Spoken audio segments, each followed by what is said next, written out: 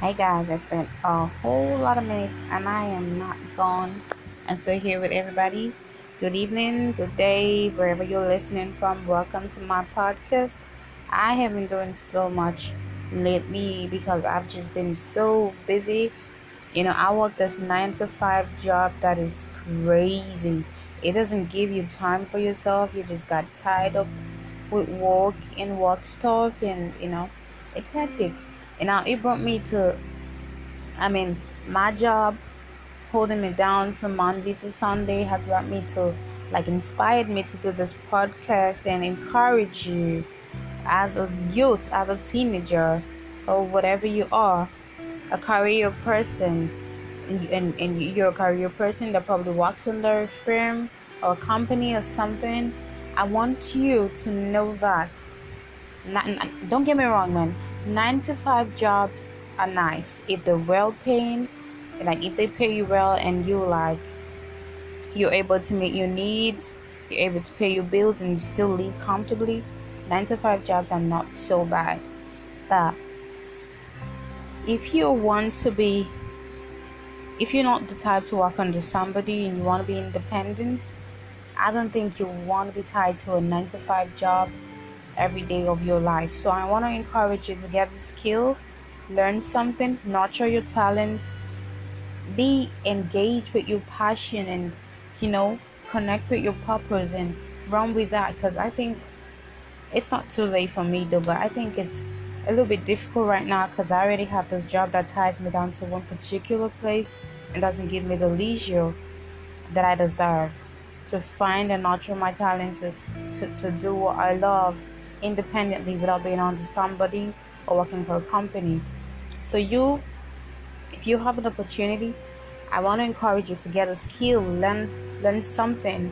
You could be an influencer, be something that could take you on the long run, that could take you and make you survive, and you love what you do, you're passionate about it. Do something that you are crazy about and not something that will drive you crazy in the process of doing it. So you should be looking forward to nursing your talents. If you still have a time as a teenager, if you still have a time as a 9 to 5 person who gets 2 days off, 3 days off at least, so you get like a one whole week leave to yourself, and you work 9 to 5, that's a bit comfortable, yeah. So you can look for an opportunity to get a skill, learn something online. It's really easy these days, you just get a skill you just want to learn, you contact them online. You can do everything these days very easy and really quick on the internet. So I swear to God, 9 to 5 jobs are just going to tie you down to a position that you don't really like.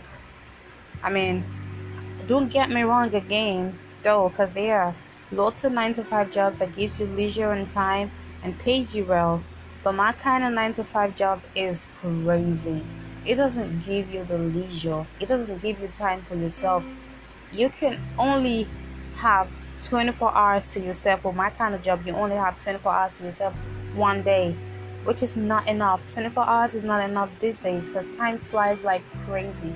So get your talent, nurture your talent, build yourself, build your brand, build your empire, be independent.